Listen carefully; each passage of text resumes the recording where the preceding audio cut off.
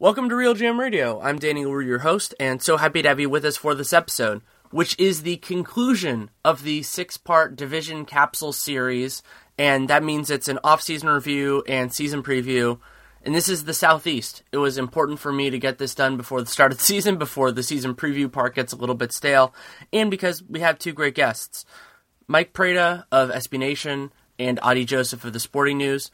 And we go all over, for those of you who listened to these before, big moves of the offseason, players we're excited to see, and then get into the season preview part and rankings and who's going to make the playoffs and everything like that. And it's a lot of fun. They're some of my favorite things to do of the whole year, especially with people who know the division as well as Mike and Adi do.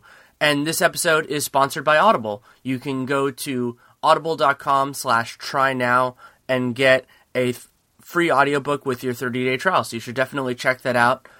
This episode runs a little over an hour, and I hope you enjoy it. Well, thank both of you so much for taking the time to come on. Hey, thanks for having us. Yeah, I'm looking forward to this one. Yeah, I mean, this pretty bad division. It was strange doing this one last, because, I've been doing a lot of these divisions and just did the Northwest, which has a lot of optimism, and then going here, but this begins with a really basic question, which is, who got better and who got worse?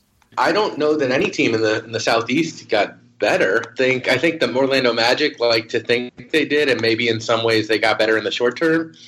But I certainly don't think the Charlotte Hornets maybe on paper got better because of adding Michael Kidd-Gilchrist, but they kind of overachieved last year. So I genuinely don't know if I would say any team in this division necessarily got better. Yeah, one way to think of it is the Heat definitely got worse. I think we can all agree. I think Charlotte probably got worse, although you can make an argument that they stayed the same. And then the other three teams are a big shrug. The Hawks probably also got worse, but who knows? Maybe Dwight Howard's defensive rebounding is an upgrade on Al Horford, and maybe Dennis Schroeder is ready to have his all-star breakout. Who knows? The Wizards, I would hope, got better because last year went really poorly, but it's not like they are that much better on paper, and they already have a key injury. And the Magic, I think it's easy to look at what they did and say, what the hell is their plan? But they probably are a better team today than they were at the end of last season. So I agree. It's sort of a shrug. I mean, there's really only one team I think that definitely got worse, and that's Miami. Yeah, I think you're right. The Wizards, I don't think that they necessarily got better as much as they are better than they were last year. They simply underachieved last year. And so while maybe on paper they're bringing back a pretty similar lineup to what they had last year, they should improve just because things went really poorly last year, and that shouldn't happen again. They always find a way, though. but I also think that gets into one of the overarching parts of this that can matter is both the Wizards and the Magic upgraded a coach. And that isn't as much on, we like to focus on the personnel side for a good reason, but that might make the difference for Washington, though on talent they stayed about the same. Especially losing Ramon Sessions might hurt them depending on how Trey Burke does. But for Orlando, I think their talent is a little bit better. It's close. It's so poorly fitting, but at least they have more of it, which is nice. But Vogel over Skiles, especially considering what ended up happening with Skiles, appears to be an upgrade that matters. Scott Skiles just randomly quitting before he got fired.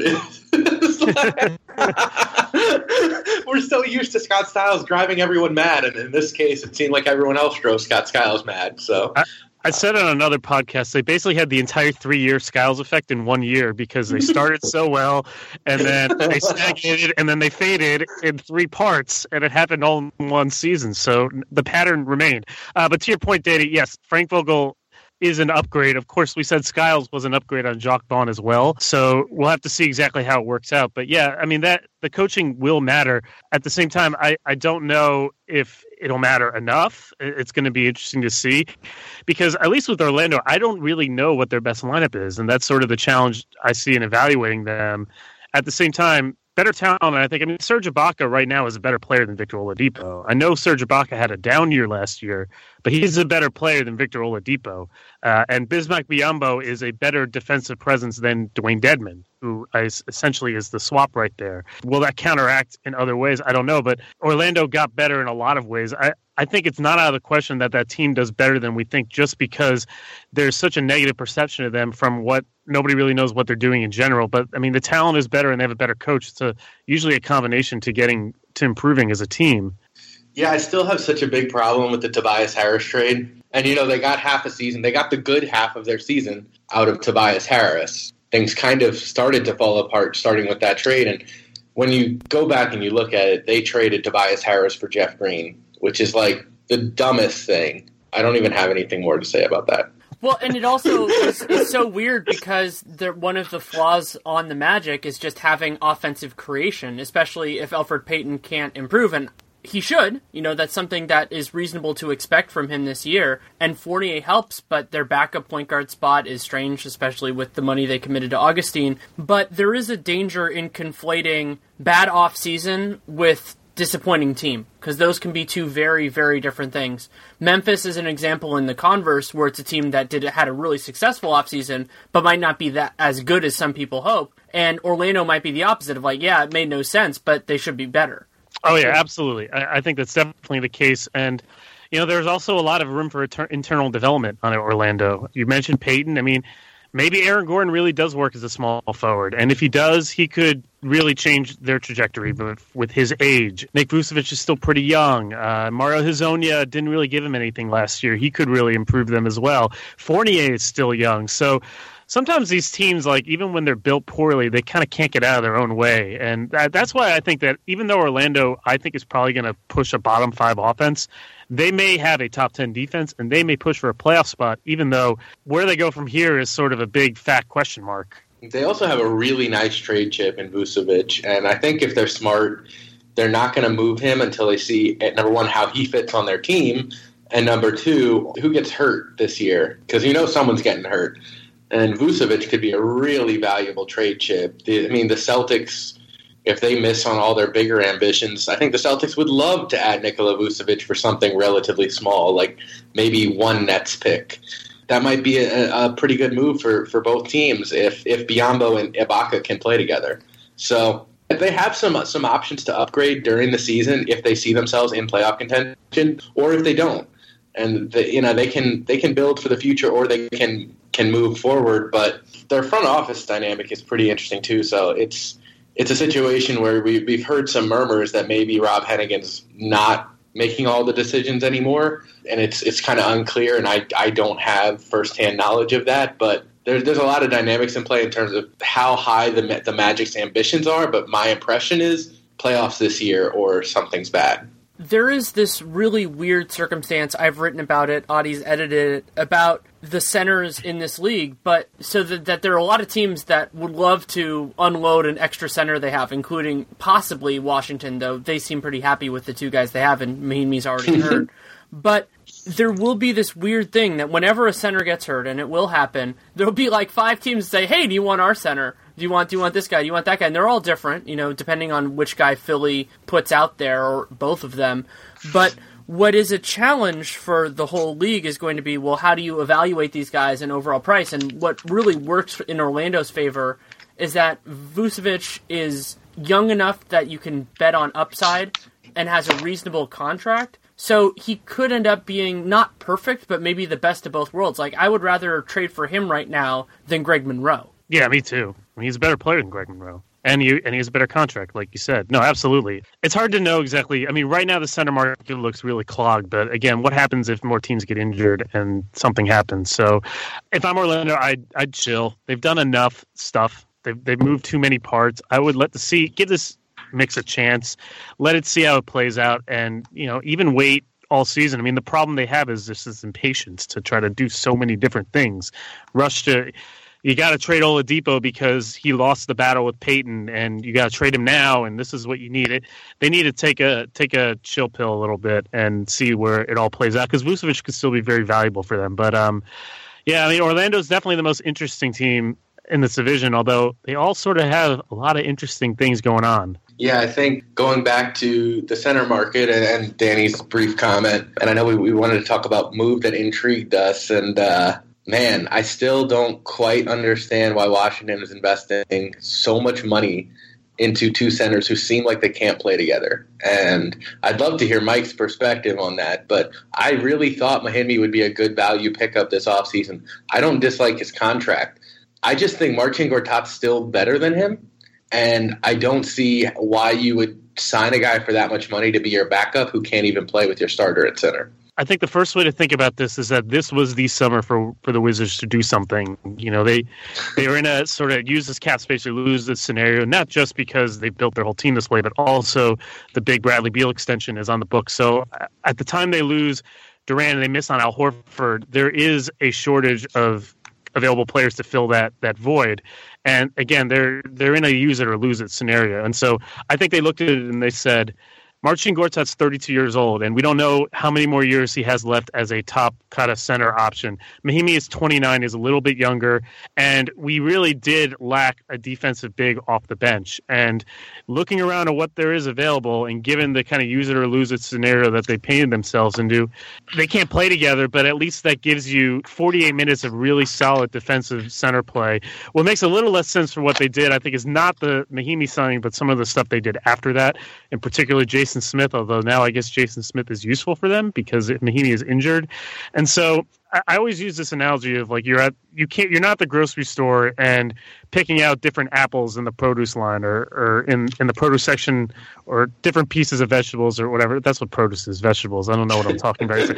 But you get the analogy, right? So it's not like you can just kind of pick out a better option. You can pick out the non-rotten apple. You know, they're all rotten apples at the time of when they need to use this money. And it's sort of like picking the least rotten apple. And I think it's probably better for them to have picked the Mahinmi rottenish apple than maybe Ryan Anderson for even more, or other players. At least Mahinmi does fill a little bit of a need. And as well as Mahinmi, I don't think he's necessarily a more than a 30-minute player because he still has foul trouble a lot. He's probably a little bit better in a Nene style, like kind of bench role.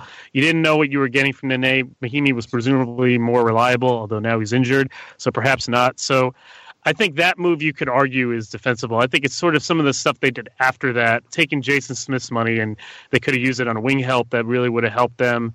I'm not sure that makes as much sense, but you know, it's sort of they were boxed into a corner a little bit, and of the available options, I think there are worse than signing Mahinmi to back up Gortat. Because, you know, how many more years is Gortat going to be a quality starting center? You know, maybe this is the last year. And then I love Gortat. I think maybe part of my bias is that I just think Marcin Gortat is kind of underrated and maybe not as, because he signed a 5-year deal, other teams, and you kind of got the sense that Wall likes playing with him and he likes being in D.C., so other teams aren't lusting after him, whereas so many centers hit the market and they all got overrated. Gortat is extremely good, and they are much better with him on the court. And so if you're in a scenario where you're trying to balance out the minutes, I think Gortat's still like a 28-minute-a-game guy. And now you just paid a lot of money for 20 minutes from Mahinmi. That's, I guess, where I see it. But I do understand your point of view, and I think this free agency class was way worse than the amount of money that needed to be spent. That is definitely true. Yeah, I wrote a series of pieces basically on that premise, but the Wizards overwhelmingly succeeded in one particular way, which was that with their biggest contract of the summer, it's not a bad deal. It's not one that will age poorly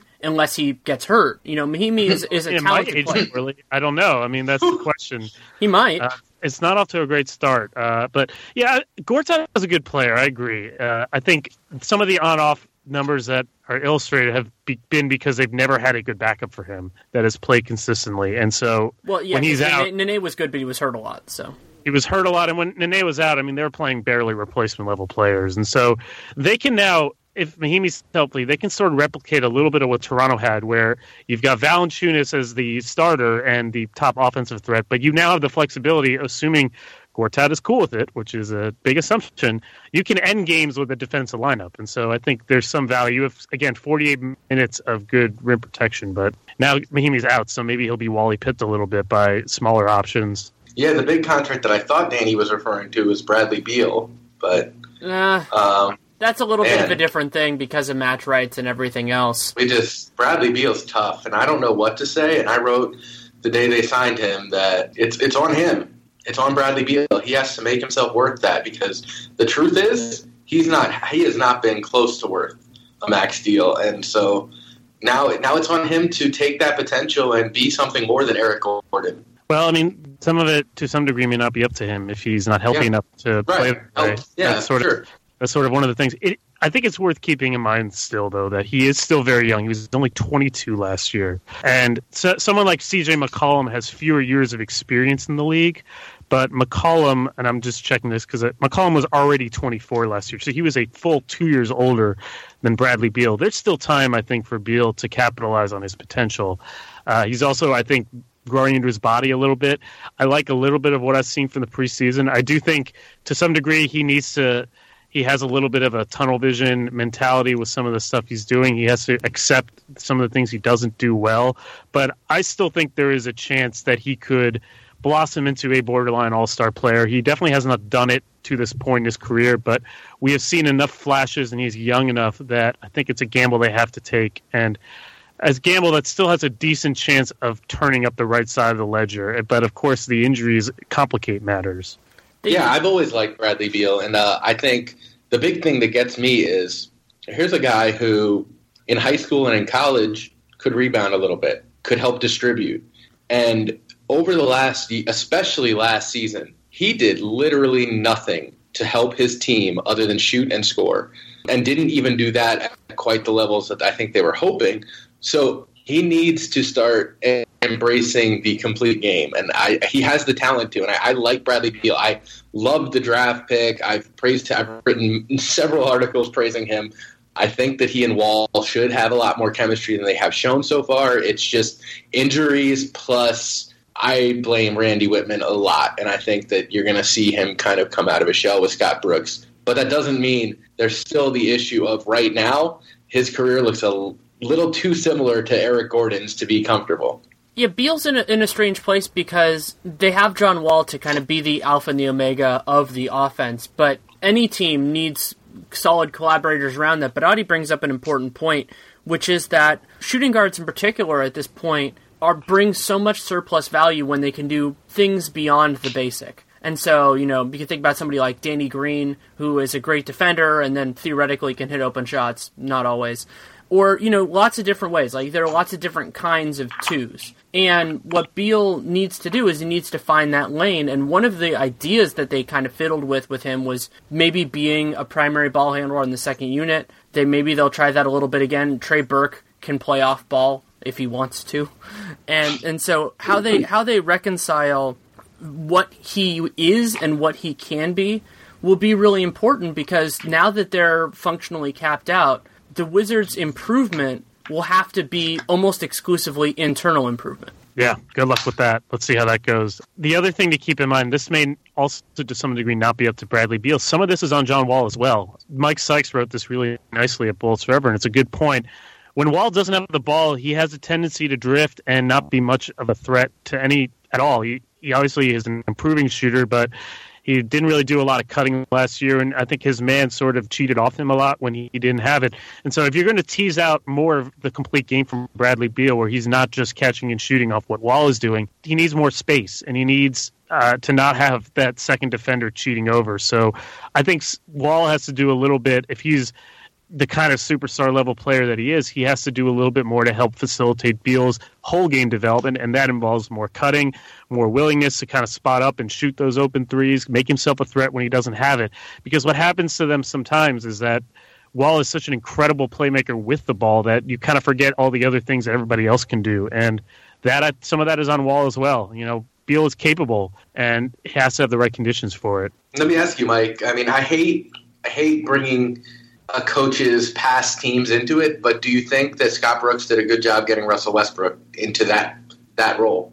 It's a little bit of a different challenge, I think, because there was no, Durant is such a good catch and shoot player, but I think what happened over time after Brooks left was they tilted more of the offense toward Westbrook. So I'm not sure that Brooks really did a great job of that. To me, this goes a little bit beyond coaching. This has got to be something that Wall owns. He has to just.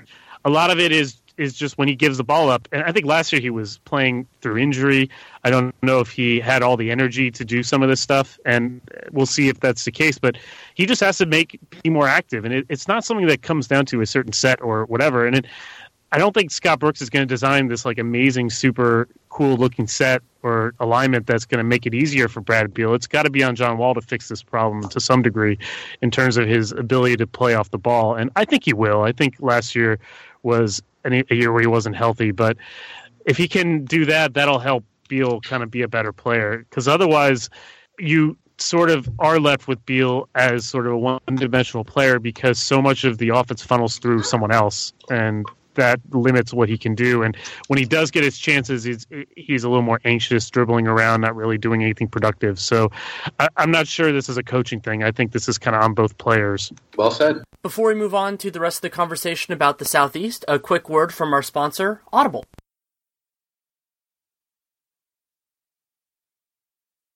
The other move that we have to talk about, and there's a third one that we can discuss that ties in with another question, is the Serge Ibaka trade. And so what was weird to me about that deal is that there were these murmurs that were legitimate that the Thunder were looking to trade Serge Ibaka. But the way that it happened and the way that it got announced was just dumbfounding to me.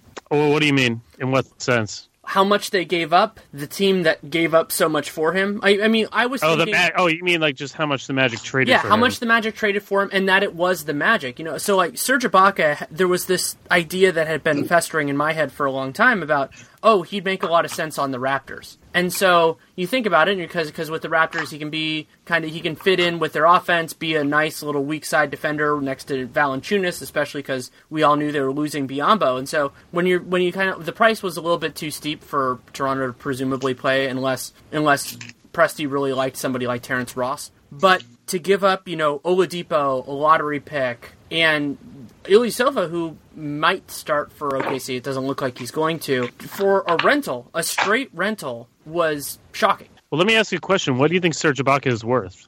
I can answer that. I think as a rental, given that he's coming off of 3 straight seasons of quasi-decline, I don't think that he was worth all that much.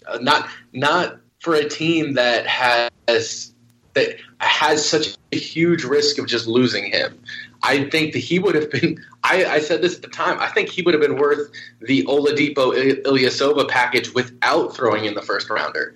And that was what surprised me. Like, if you had told me Oladipo and Ilyasova for Ibaka, I would have said that's a relatively fair trade. But I'm not even sure I agree with your earlier point that, in 2016-17, the season that's coming up, is Serge Ibaka going to, for sure, be better than Victor Oladipo? I don't know. Oladipo's been improving every single season on a pretty steady incline. And I think the other factor is when you factor in fit and then you factor in future, it's hard for me to wrap my mind around how much they gave up for him. I really do think that take out the first rounder and you have a much closer to fair trade. All right, let me devil's advocate this a little bit. Do you remember what we were saying about the Nick Batum trade last year? I know what I was saying. Why are the Hornets giving up all that for a rental, and they're giving up on Noah Vonleh so quickly? It's not exactly the same, but Batum was 27 coming into this year, and Ibaka is quote-unquote 26 or 27 this year. Let's assume that at face value. Why does this have to be a rental? Why can't this be a trade for the inside track to sign Ibaka? And I agree that his numbers are declining a little bit, but I also believe that his role has changed in the Thunder's system, and that is why his numbers declined to a large degree. He played a lot less center with Steven Adams' emergence, and I think he sacrificed a lot of his games sort of playing out on the perimeter and not being near the basket nearly as much to the point to help the Thunder thrive. And I think that was really underrated and something that he didn't get enough credit for. Now, he's not the same explosive athlete that he was in the past, but I see no reason why he can't still be a pretty solid player for a while. And Orlando is in a stage where you say Oladipo steadily improved. I'm not sure I've seen amazing improvement from him. Now, he's young. He still could improve, but I'm not sure I see this like great upward trajectory. And you're going to have to pay him nearly as much as you're going to have to pay Ibaka anyway. And What makes less sense, I think, with Orlando is sort of the sequence of moves after Ibaka. But I think there is a world where Ibaka fills a very important need, kind of protecting Vucevic, protecting some other players, spacing the floor for a team that really has no shooting at this point, and that's going to be important. Someone who doesn't need the ball in his hands to be a useful player on a team that has a lot of guys that need that sort of the ball a lot. And you have the inside track to keep him, and unless he really is like 35 years old or whatever they say, I see no reason why he can't be a useful player for a while, and he affects winning in more of a way than Oladipo does right now. So, again, that's devil's advocate. I agree it was a steep price, but I think there's an argument that just trading for Serge Ibaka and getting him may actually help the Magic given where that franchise is. Yeah, we've talked about the Magic a lot, but I do want to make two counterpoints. The first is I literally asked Frank Vogel how he plans to use Ibaka, and his plan is to use Ibaka basically like the Thunder did, to use him as a floor spacer, to keep him out on the perimeter, to use his defensive versatility on small ball fours. Those are things that are going to keep him from doing the things that he does best. And I think the team that could have valued him the most is the team that would have played him at center. So that's one thing that I didn't like about the Biyombo signing, which I thought was okay from a money perspective. I think Biyombo has some untapped potential, but I just think Ibaka's a center. The second part is, as far as Oladipo's improvement, I mean, every single year the guy gets better across the board in every statistic.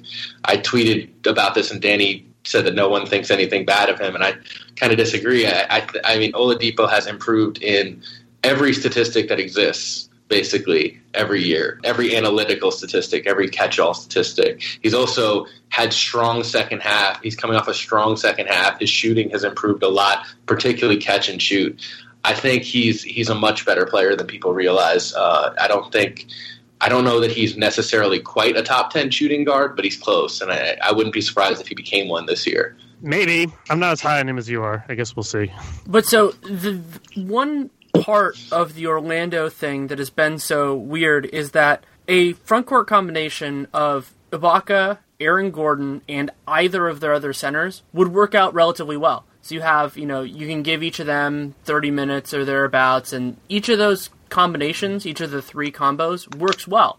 So if it's Gordon and Biyombo, sure. Ibaka, Biyombo, sure. Gordon, Ibaka, probably the best of those three long term. But they added a fourth guy, which pushes everybody around, and with Ibaka's age being this strange question mark, the pressure there that's different than Batum. First of all, Batum took less than his maximum, which is something we could talk about. We don't have to. Is that Ibaka is going to have a higher maximum and could end up being really kind of dangerous on the backside of that.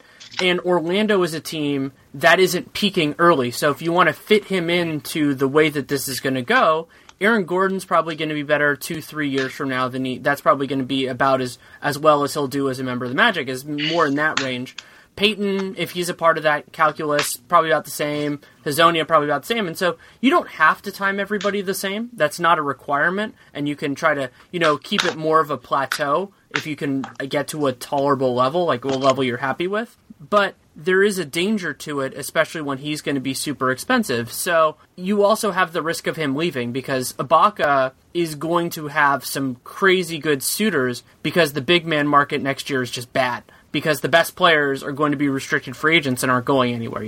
Steven Adams, Rudy Gobert, maybe Nerlens ends up somewhere where he has a little bit of wiggle. But outside of that, it's going to be Ibaka, so he's going to get maxed. And he's probably going to get maxed by a team that has a future. So it will be a challenge for them to deal with it. But at the same time, it could end up working out. So and the one other small thing is, they did give up a late lottery pick. The late lottery in this draft didn't seem to be that good. I thought that at the time and thought even more after Summer League. Somebody's going to bust out from that group. But it wasn't like they gave up a late lottery pick in a year, like maybe even with the reports about 2017, where it's deeper and you can maybe get a high rotation player from that. We don't know what Sabonis is going to be, but that might be a problem. Yeah, all the things you said, though, about Ibaka's future free agency, it's going to be a shallow market for his position, and he's going to cost a lot of money, and could have said some of the same things about Batum last year. Wow, it's a shallow wing market. These great options are going to stay, and maybe he's going to cost a lot of money and whatever. And the reason I make the comparison is that both players I see as the kind of players that help make everybody else around them better just by their uniqueness for the game. So Batum, and Adi, you can speak to this because you follow the Hornets very closely. Batum is the kind of player that his combination of some playmaking, good shooting, but also gives him some motion off the ball, makes Kemba Walker's life so much easier, just so much less for him to worry about. And it's not anything Batum is necessarily doing. It's just the combination of versatile skills and the capability to do all those things, but also not to do any of those things is very important. And it really helped Charlotte get a lot better. I see the same sort of effect you may see from Ibaka as well. Just his unique ability to collection of skills will just make it easier for Aaron Gordon to do certain things, and for Elfrid Payton to do certain things, and for Vucevic to do certain things. So it was a heady price, and we'll see if it works out. But I just think that there are a lot of parallels to that situation, and so I could see it working out in a similar way. It would not surprise me. And we can stop talking about the Magic because we certainly can. But there is one small point that there's this strange duality that there are two guys who everybody expected to get max contracts who willingly took less to return to their teams. Both are French guys in this division. Fournier he could have gotten an offer sheet. Doesn't seem like it would have been a problem to get that offer sheet. Same thing Chris Middleton did, where he signed for a little bit less. And Batum did that, and I never expect that, but it always happens. So Ibaka is certainly a possibility, especially if this season goes well. Maybe there's a possibility he stays. We will see. Yeah. Can we talk about the Hawks? Because I have no idea what they're doing. And sure. I'm really curious what you guys are thinking about. That actually ties in with the next question, because that will be my answer. So I'll answer that as part of it. So the next question, and I guess I'll ask it and then answer it myself, is who is the best newcomer to his team? And there are a series of worthwhile options in this division. As weird as it is, and as much as everybody got worse, some teams got some good new players. But Dwight Howard gives the Hawks a very different dimension than Horford did. It's not necessarily better, but he can be a major difference maker defensively. And Atlanta's fatal flaw, as it were, last year, beyond not having that real star player in the traditional sense of like a go-to guy in crunch time, as much as I think we all love Paul Millsap. And Howard gives them a chance to really have an identity on the boards. And for whatever reason, despite having two talented bigs, they just didn't have great defensive rebounders. And Dwight is most certainly that for whatever time he can be on the floor. I like Dwight. I've always liked Dwight as a player, not as much as a person, but as a player, I've always liked Dwight. I thought he gets unfairly criticized at a level that probably no other player in the NBA does. I think he fits pretty well next to Paul Millsap. I don't think he's as good as Al Horford, and that was the decision they had to make. I get that Kent Bazemore's contract situation, which I don't know why Mike Budenholzer set himself up for back-to-back years with dealing with players who he didn't have bird rights on, but I get that made things complicated. The bigger question is, did the Hawks make themselves better as a team in order to have a worse center? I don't think the answer is yes. I think they, if one of these two rookies, and I think we're probably going to skip the rookie part of this conversation because none of these teams have rookies, but the two rookies on the Hawks, who are the only two first-rounders in this division, are both wing players, and they're going to need one of those guys to be ready now, DeAndre Bembry or Taurean Prince, because otherwise they didn't get better. They got rid of Jeff Teague, which means that they now have full onus of offensive responsibility on Dennis Schroeder, who had a bad second half. A great first half, a much worse second half. They're also relying on Dwight Howard's back. And even if Dwight is somehow a little better than Al Horford when he is healthy, how can you count on that guy's health? And I like Dwight. It's hard for me to say that the Hawks got better. It's a big question mark for me because I don't know how they're going to play, because you couldn't script, I think, two stylistically different centers in the league than Al Horford and Dwight Howard. And for better or worse, they define how a team plays. So Atlanta, under Coach Bud, they spread the floor, had all these shooters, but also they had a very hyper-aggressive defense with a lot of trapping and rotating. And part of the reason they had a bad defensive rebounding numbers is that when you trap and rotate, it can be hard to find your man on the glass a little bit, and that has an effect. So they're going to have to play a totally different style on both ends of the floor. And Prada's been around Pop a long time, but we have no idea if that's the kind of team he has, the sort of adaptability to change the team's style of play, because Dwight Howard ain't jumping out 20 feet from the basket to trap a pick and roll at this stage. It's not happening. So they cannot play the same style of defense, and Dwight cannot shoot from outside of 10 feet, so they're not playing the same style of offense. And so all the things that he does well, defensive rebounding and in theory rolling to the basket and all of that, and rim protection in theory, it requires the Hawks to play in a totally different way. And I just don't know how that's going to work. Like, maybe that's a really good thing for them, and maybe they can adapt, but maybe they are they've lost too much of a core of what they are. And so I just have no idea. That's the team that I'm most confused about heading into the season. And it should be noted that while they were a very poor defensive rebounding team, they were an awesome defense. Absolutely. They were the best defense. They were the best defense in the league in terms of defensive rating after the All-Star break. It was a worthy trade-off, but they're going to have to take that entire style that got them that much success and throw it in the trash and try something different. I mean, I can't imagine that they're going to play the same style of play defensively this year with Dwight Howard. There is a larger scale question with the Hawks that has also, having the same coach as your head decision maker in terms of personnel might have also shifted this, which is they had this super strange dynamic where basically their entire team was going to be free agents in 2017. And so that was even true with Jeff Teague before they traded him. Basically the center spot was the only thing that was outside of that. And my thought on it was almost always, well, you kind of have to play it by ear because you don't know who's going to stay, and they're almost all unrestricted free agents. Korver, Millsap, just a lot of those guys. And what Atlanta did this summer is they have enough flexibility where they can make certain things work, but they have a couple now, kind of like, if you want to call them cornerstones, but you could also call them anchors, that are going to constrain the way that this works, because a Dwight Howard team is going to play a certain way. Mike illustrated this well before. And Bazemore, to a degree, has that as well, because if you want any secondary creation, you're probably going to want that out of your other swingman, so small forward, shooting guard, however you're going to do that. And so they have all of that, and then they have this other massive question mark on top of everything, which is, what the heck is happening with Dennis Schroeder? Yep. And is Kyle Korver still good? I mean, Kyle Korver was pretty mediocre last season. They've got a lot of question marks to answer at every position except awesome as hell Paul Millsap, who was so awesome, and I love Paul Millsap. And he had, in my opinion, he was the second best player in the Eastern Conference, and I would be remiss not to say that while we talk about the Hawks. Yeah, he's great. Of course, he's also a free agent after the year, as Danny said, and we'll see how that works out. Yeah, it's an odd situation. I'm sure the trade rumors sat well with him. I just thought we needed to shout out Paul Millsap. Oh, absolutely. Well, although he is back, he is coming off some knee trouble. Mm-hmm. So that's another situation to watch. Yeah, I don't quite know where they're going. I think they're sort of stuck in one of those never rebuild markets. So they kind of are trying to do two things at once. And it's led to this team that, frankly, this will really test how good a coach Mike Budenholzer is, because he's going to have to change how they play in order for them to succeed. It will be a really strong test to find out, is he just a one-system coach, or is he the kind of coach that can just scratch together whatever is needed based on whatever's personnel is there?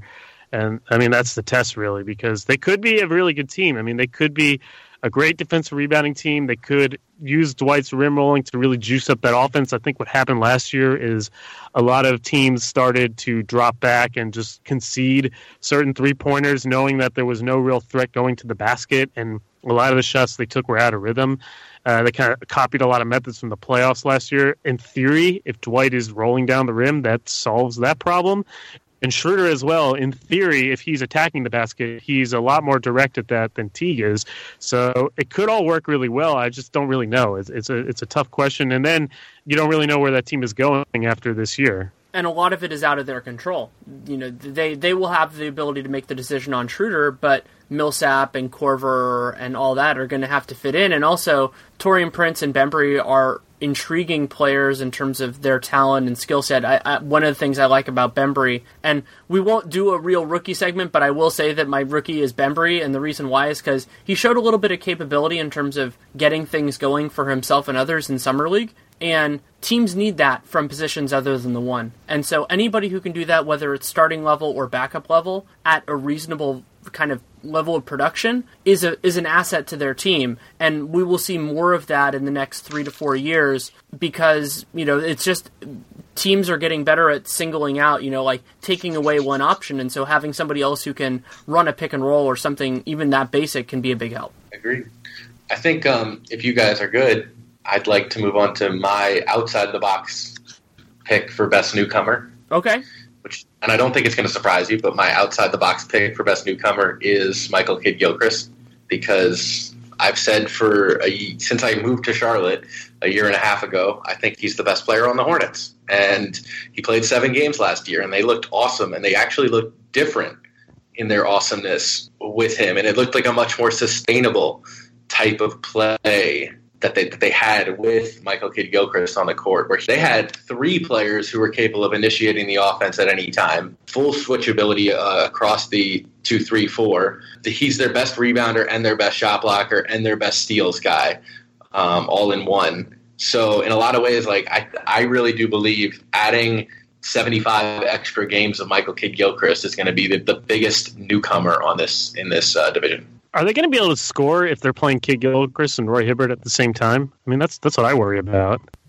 Yeah, I mean, so the first thing is I am a little surprised by how quickly they gave up the starting job, essentially, it seems like, to Roy Hibbert. Cody Zeller had a really underrated year last year because no statistic, none of the traditional statistics really reflected Cody Zeller being good. Frankly, and he was. He's a really good role guy who is extremely fast for a big man. One of the fastest big men in the league, and I don't want to say athletic, but he has that going for him. And they're going to see that. I think I wouldn't be surprised if Cody Zeller was back in the starting lineup relatively soon. Steve Clifford has emphasized this is not as good an offensive team as it was last year, and I don't really see that other than the change from Al Jefferson to Roy Hibbert. But Cody was a very good offensive player to have on the court. Their offense was a lot better with him on the court than it was without. So losing Lim hurts a lot. It does. Sessions can do some of those things offensively. Defensively, that's I think a perhaps bigger issue. But it'll be.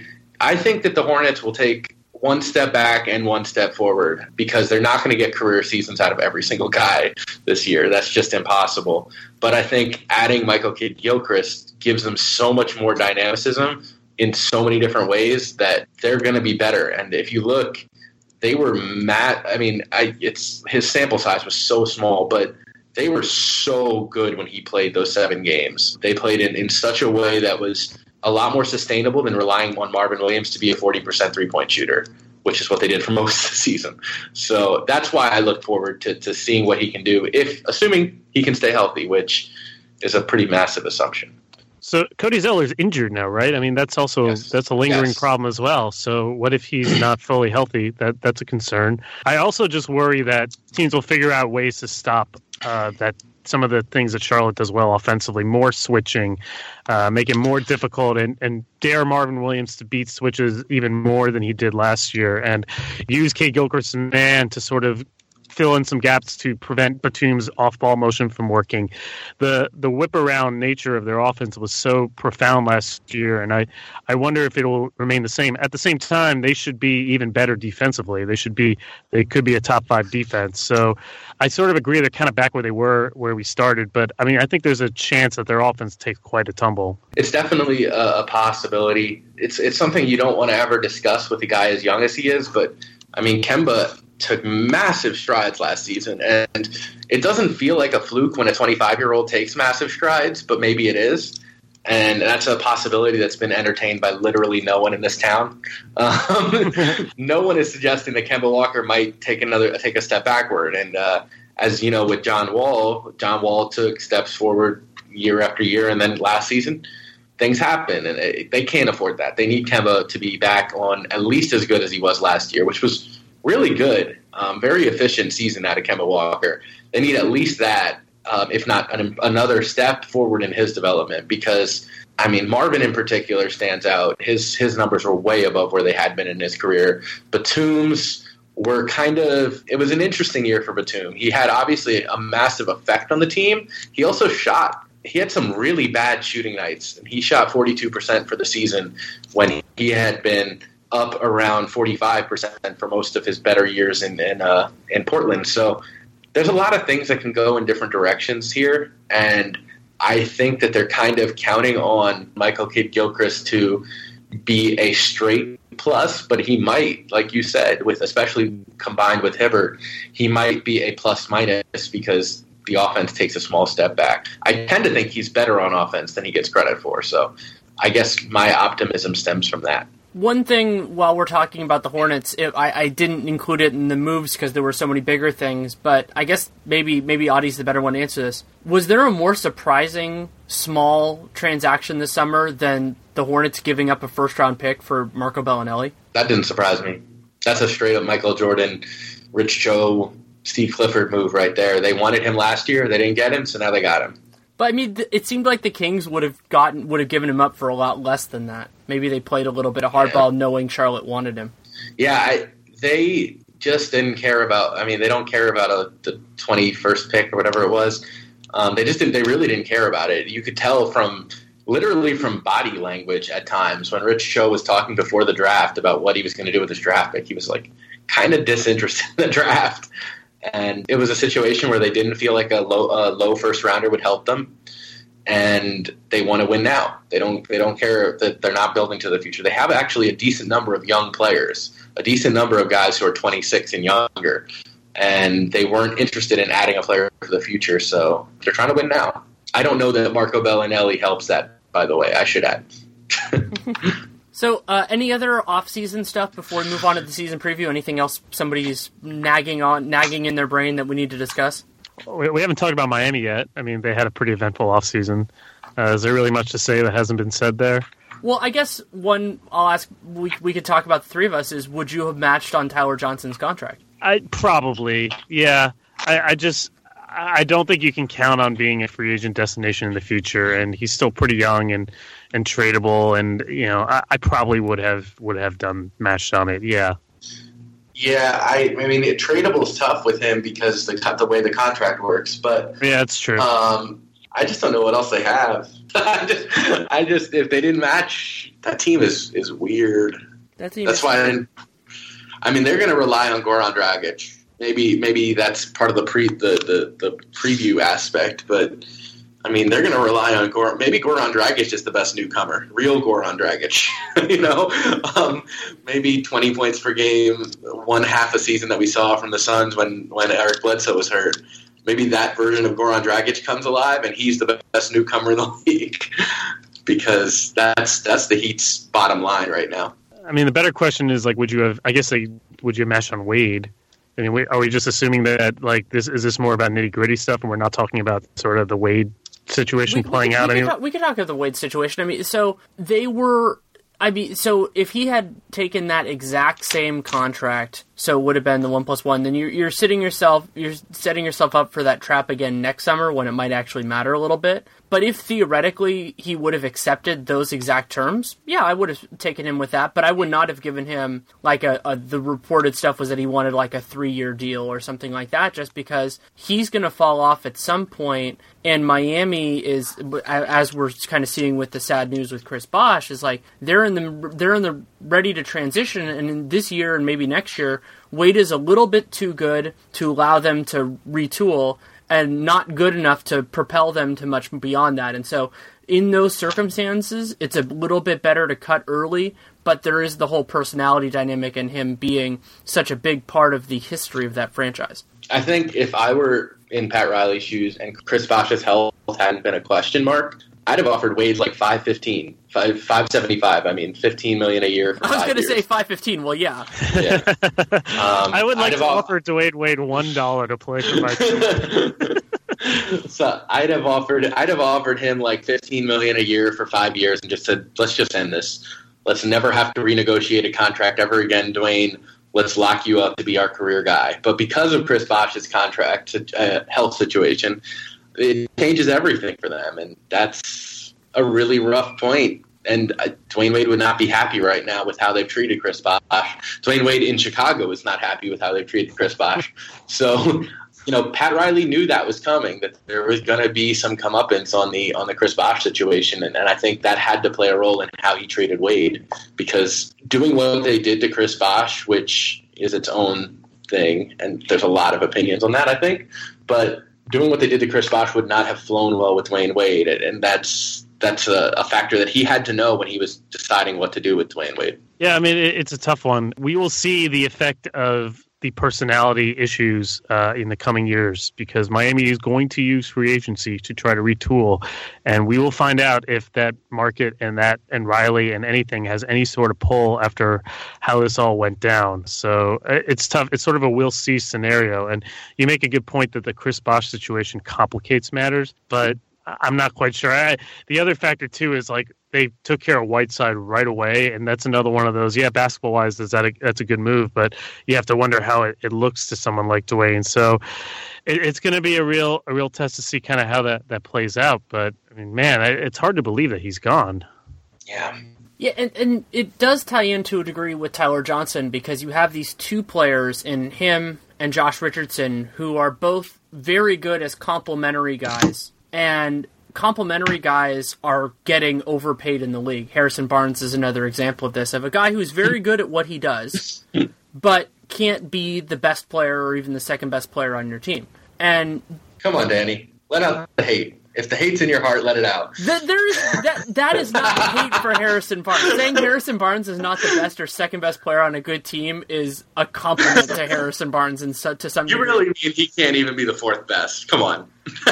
but so you have this issue when all these guys hit free agency, and they will throughout the in the near future, of really how you want to shake that out. And at this point, if you're balancing it out, I think his contract was about $470. That's about $15 million a year. No, it's a little bit more than that. I mean, that's all right. It's not great. It's not bad. The structure of it might end up being part of what changes the Arenas rule. Is that I don't know if that's better for Miami, because basically it puts them on a one-year track that they have to throw a lot of eggs in the 2017 basket, when maybe it would have been better to tilt it a year or two beyond that, because him getting I think it's like a $15 million raise doesn't make things easier for them. To me, everything in Miami is sort of in flux until we see exactly how the Chris Bosh situation resolves itself. I just think they got caught with a lot of different things going on, and as regard to keeping Tyler Johnson, I think it was. I would suspect that it's not quite as. I don't know if they're looking 3 years ahead at this point, although I'm sure to some degree they are. I think they sort of have to still wrap their heads around and let the Bosh situation play out and then see. But man, they should be an interesting team as well, with how it all plays out. Are you guys ready to move on to the season preview part? I think we'll move quickly on this. Yeah. You want to rank these teams 1 to 5? Yeah, let's go with, I think Charlotte is the best team. I'm going to put the Wizards second. I'll put Atlanta third, Orlando fourth, and then Miami fifth. And I guess that's where I'll go on that. Yeah, I think I'm similar. I think I would go with, I think Charlotte 1. I think Washington maybe 1 too, but Charlotte 1, Washington 2, Atlanta 3, Orlando 4, Miami 5, but I could easily see Miami be like, I could see things not working out in Orlando, so I'm not as optimistic as Mike is about their moves. But I don't like their moves. I just think they are a better team. Yeah, they have a lot of talent. I mean, Miami's so dependent on two guys, and two guys that haven't really proven it much over the course of their careers. If Miami also starts off poorly, are they going to pack it in because they have so many draft picks they owe in the future? And yes, they may need to keep this one. You have to kind of price that in as well. And it's easy for them to tank because they only have two dudes. All they have to do is just say, oh, Goran Dragic, take a little bit of a rest, and then they're, a 25-win pace team. Like that's really what it'll take for them. And I trust Spo as a coach, but he has enough security. Like, when you think about teams that can tank, you generally look for teams that have enough stability and security that it's okay, and the Heat are absolutely there. I agree. And I think as far as how many of them make the playoffs, I think we're probably still talking about the top 3 teams. I think the Hornets, I don't know that any of them will be top 4 teams in the East. I like the Pistons as the 4th team, along with the Cavs, Celtics, and Raptors. But I think the Hornets, Hawks, and Wizards all have right to expect to make the playoffs, unlike, say, the Knicks. So Yeah. I'll go through I forgot to do my own 1 to 5. It's the same as Audie, so Charlotte, then Washington, then Atlanta, and that's the closest decision for me is those two. Washington, Atlanta, then Orlando, then Miami. And there are 3 teams in this division that seem playoff caliber, and that's why I'm going to say 2. Is that it feels to me like it's more likely that one of those teams falls out, likely due to injury, than that Orlando jumps in. Both things are possible, but if I had to go one way or the other, that's the way I'd go. I picked the Wizards to make the Eastern Conference Finals last year, so you don't have to tell me. Yeah, I mean, I may have done that as well. So we'll see. I would think that if one of these teams drop out, like Orlando is poised to jump in, right? I mean, I like their chances better than Milwaukee or the Knicks or Chicago. I like the Milwaukee chances. I like the Bucks. I think they're bound for a rebound year. Even without Chris Middleton, I don't know. I would have said that before Chris Middleton got hurt. I love Chris Middleton, I really do, but I just expect a lot from Jabari, and I don't know that everyone does. Jabari was really good in the second half, really good. He was. And they'll probably figure out their center rotation better than they did at the beginning of last year, just working with better fits, Henson, maybe Plumlee, depending. I mean, those guys are probably overpaid, but at least they fit in with what they're going to do. But there is this weird dynamic in the East where the teams that are on the fringe right now, you kind of lean more negative than positive. In the West, it might be the opposite, where there's some teams with upside potential, and it's just who's going to realize it. In the East, it might end up being that they're all about the same, and it's whoever survives. Yeah, that's the Knicks' hope. Yeah, it is. So are you guys both on 3 then? You guys are on 3 and I'm on 2? Yeah. I just don't know what to do with the Hawks. Like, I think they could go in one of 2 directions. And I just have no feel for what they could possibly be. So I think Orlando is a playoff team, but I can't pick them right now to beat out the Hawks because I just don't know what the Hawks are going to be. It's too confusing. And I think if the Magic make it, it's probably because a team like Washington or Atlanta slips. Yeah, and it also helps that there are 2 teams in this conference that absolutely aren't going to make the playoffs, so that does open it up a little bit. How many teams have more, or maybe even the word actually less? It would just be confounding and kind of heartbreaking for the Wizards to miss the playoffs again this year because they can't do anything. Yeah, I mean, this is a humongous year for this team. Yeah, but in a way, it's huge. Not because nothing will change for next season. So it's really just this weird situation where, like, how much can they really do if they don't? I mean, they could trade players at one under market, but they're not firing Scott Brooks. Ernie Grunfeld eventually may need to go.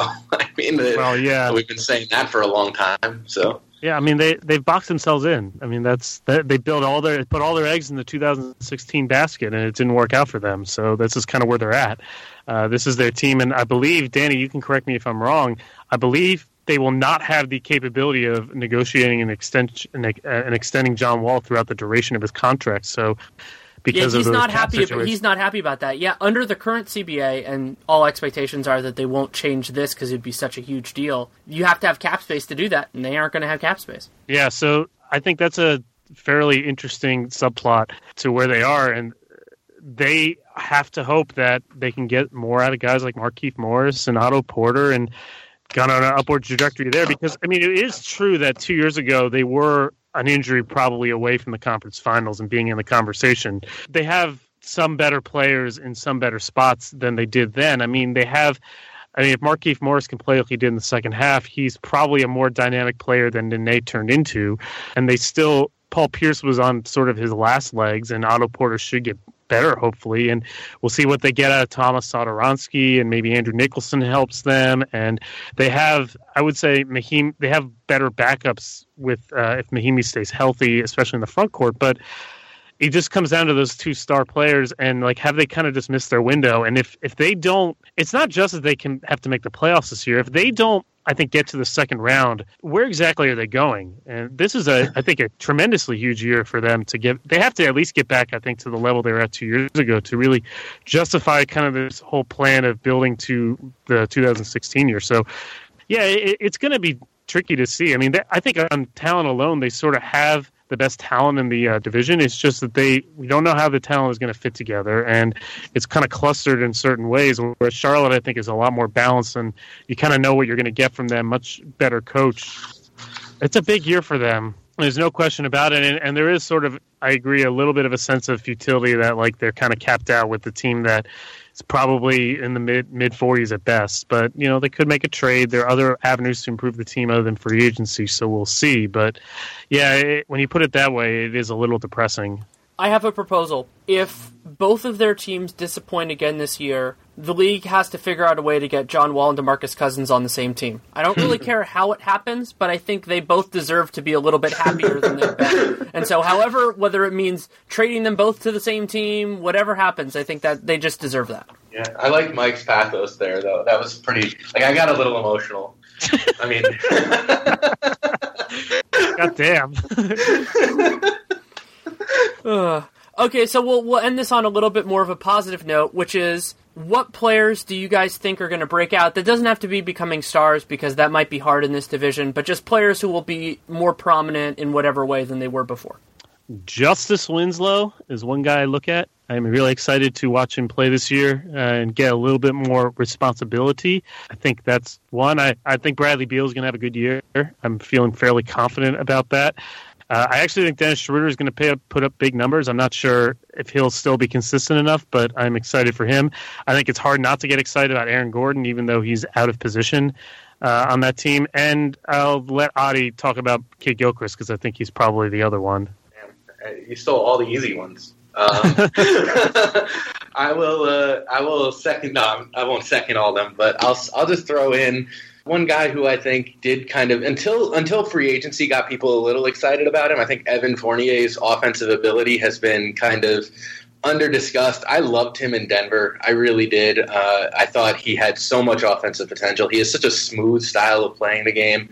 So I'm going to use this space to just talk about Evan Fournier, who is the Magic's most obviously ready to contribute offensive player on their roster. And I think he has the potential to be like a 22 points per game guy. He doesn't contribute much on defense or anything on defense, but he's a skilled ball handler who can create his own shot on a team where no one else can shoot.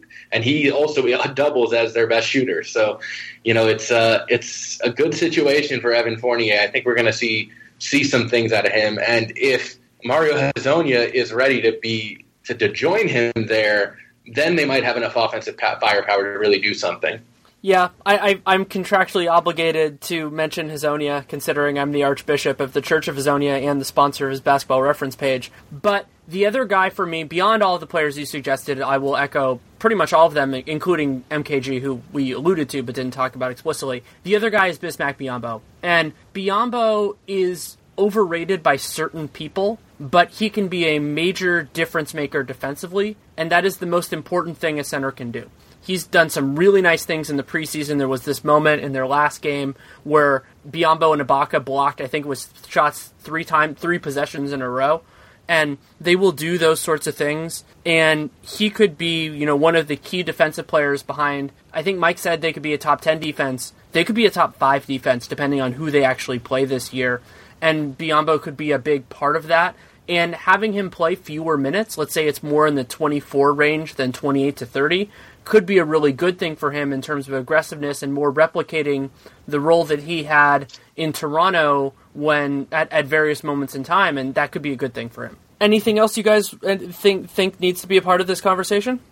No, I just hope that the Wizards make the playoffs for Mike Prada's sanity, and for really every Wizards fan's sanity that I know, because I have a lot of Wizards fan friends who they know the truth is there's that ceiling, and there's that this team isn't improving that much if they don't win now. So I think the Wizards will be a good team. I really do think that they'll challenge the Hornets for the division. And I'm looking forward to watching this division up close, even if it's the worst in the NBA or one of them. I've been very encouraged by what I've seen from John Wall in preseason so far. He looks like he has his bounce back. He looks a lot more active. He's coming off 2 knee surgeries after a year where he put up pretty big numbers, but I think some of the activity and his defense really slipped. And, there were a lot of problems with that team last year, but I thought he didn't really grab the bull by the horns and lead them to where they needed to be led like he did 2 years ago, where I thought he was incredible. I am encouraged so far. If he can keep that play up, then he is the second best player in the conference, but we will see if he can, because that's sort of again, there's Beal's improvement, there's Otto's improvement, there's all that. But if John Wall is a top 10 level player, like I think he was 2 years ago, then they can go places, and it's going to be fun to watch to see if he can do that under Scott Brooks. There is this part of me that just sees that elite player in John Wall and just waiting for it to come out, and sometimes it takes a while with point guards. You know, it really can do that, and he came into the league pretty young, and so if he can go to that level where he's the second best player in the conference, it would be a great thing for basketball, and it would be a great thing for basketball in DC. And it's kind of now or never either as well. You know, he's been around a while. Like, it's got to happen now. Yeah. DC needs a win, too. And if it hasn't, also with Wall, if it hasn't happened by this point, let's say that by June, then it's unlikely to happen at all, just because he'll have been in the league. This is his 6th year? 6th year, I believe he is. Year. So, I mean, at that point... And we'll see how that whole thing with Bradley Beal works out. I think that's a thing to watch, how well they get along, because I think there are some issues there. Yeah, there certainly are some stuff. Well, thank you guys so much for taking time. Always good to talk to you. Yeah, thanks for having us. Thanks again to Mike and Audie for taking the time to come on. You can read Mike Prada at SB Nation, and he is also the editor of SB Nation's NBA section. You should follow him on Twitter at Mike Prada SBN. That's MikePrada SBN. You can read Audie Joseph at The Sporting News, where he is also the deputy editor, and you can follow him on Twitter at Audie Joseph. That's ADIJOSEPH. Love talking with both of them, and listening, kind of preparing for the Southeast did give me a kind of a greater understanding and appreciation for the strangeness of this division. And while there was a little bit of a malaise in the podcast because, you know, none of the teams really pop, I do expect somebody to stand out during the course of the year. Don't know exactly who it's going to be, but I fully expect that to happen. So it is kind of fun when you have a bunch of teams that are about even at the beginning of the season, so you just have to see how that turns out in the end. And so I am excited for that, and of course excited for the whole season. So this is going to be a great year. Lots going on for me and for everything else, and so definitely keep an eye on Real Jam Radio. For those of you that have listened for the last few years, I do not do a ton of, let's call it, instant reaction, you know, like right when the season starts, because I feel like sometimes that leads to some of the more, you know, lazy or fraught narratives out there, and so I try to give it a little bit of time and do some stuff that's less time sensitive and a little bit more evergreen for a week or two, and I already have one of those lined up. Probably I'm going to have a second, depending on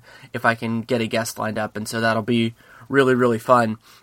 And then get into analysis after that, and usually where I start is with some of the most interesting team stories. So like if there's a team that's the story of the first 2 weeks, then I'll talk to somebody who is who is involved in that team. And so fortunately now I have contacts throughout the league, so hopefully I can get somebody on for that, and then we'll get the ball rolling from there. But Real Jam Radio will be going on strong, and I am so appreciative of everybody's support.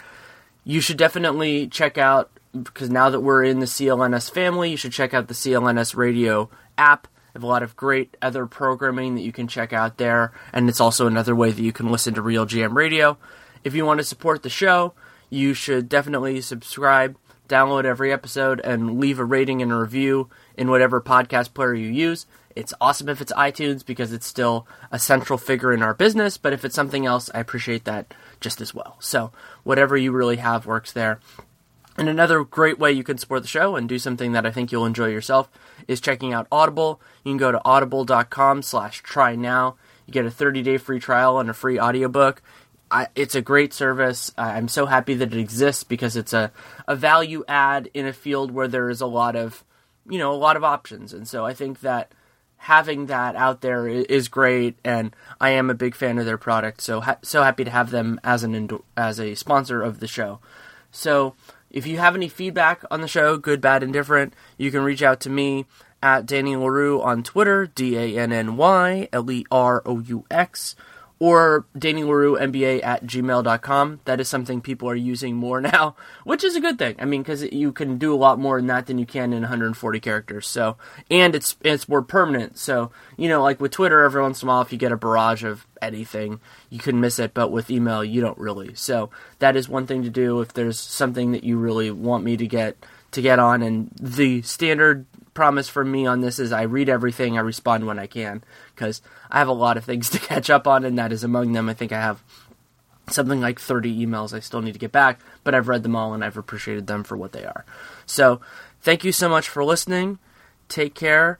Enjoy the start of this fun season and make it a great day.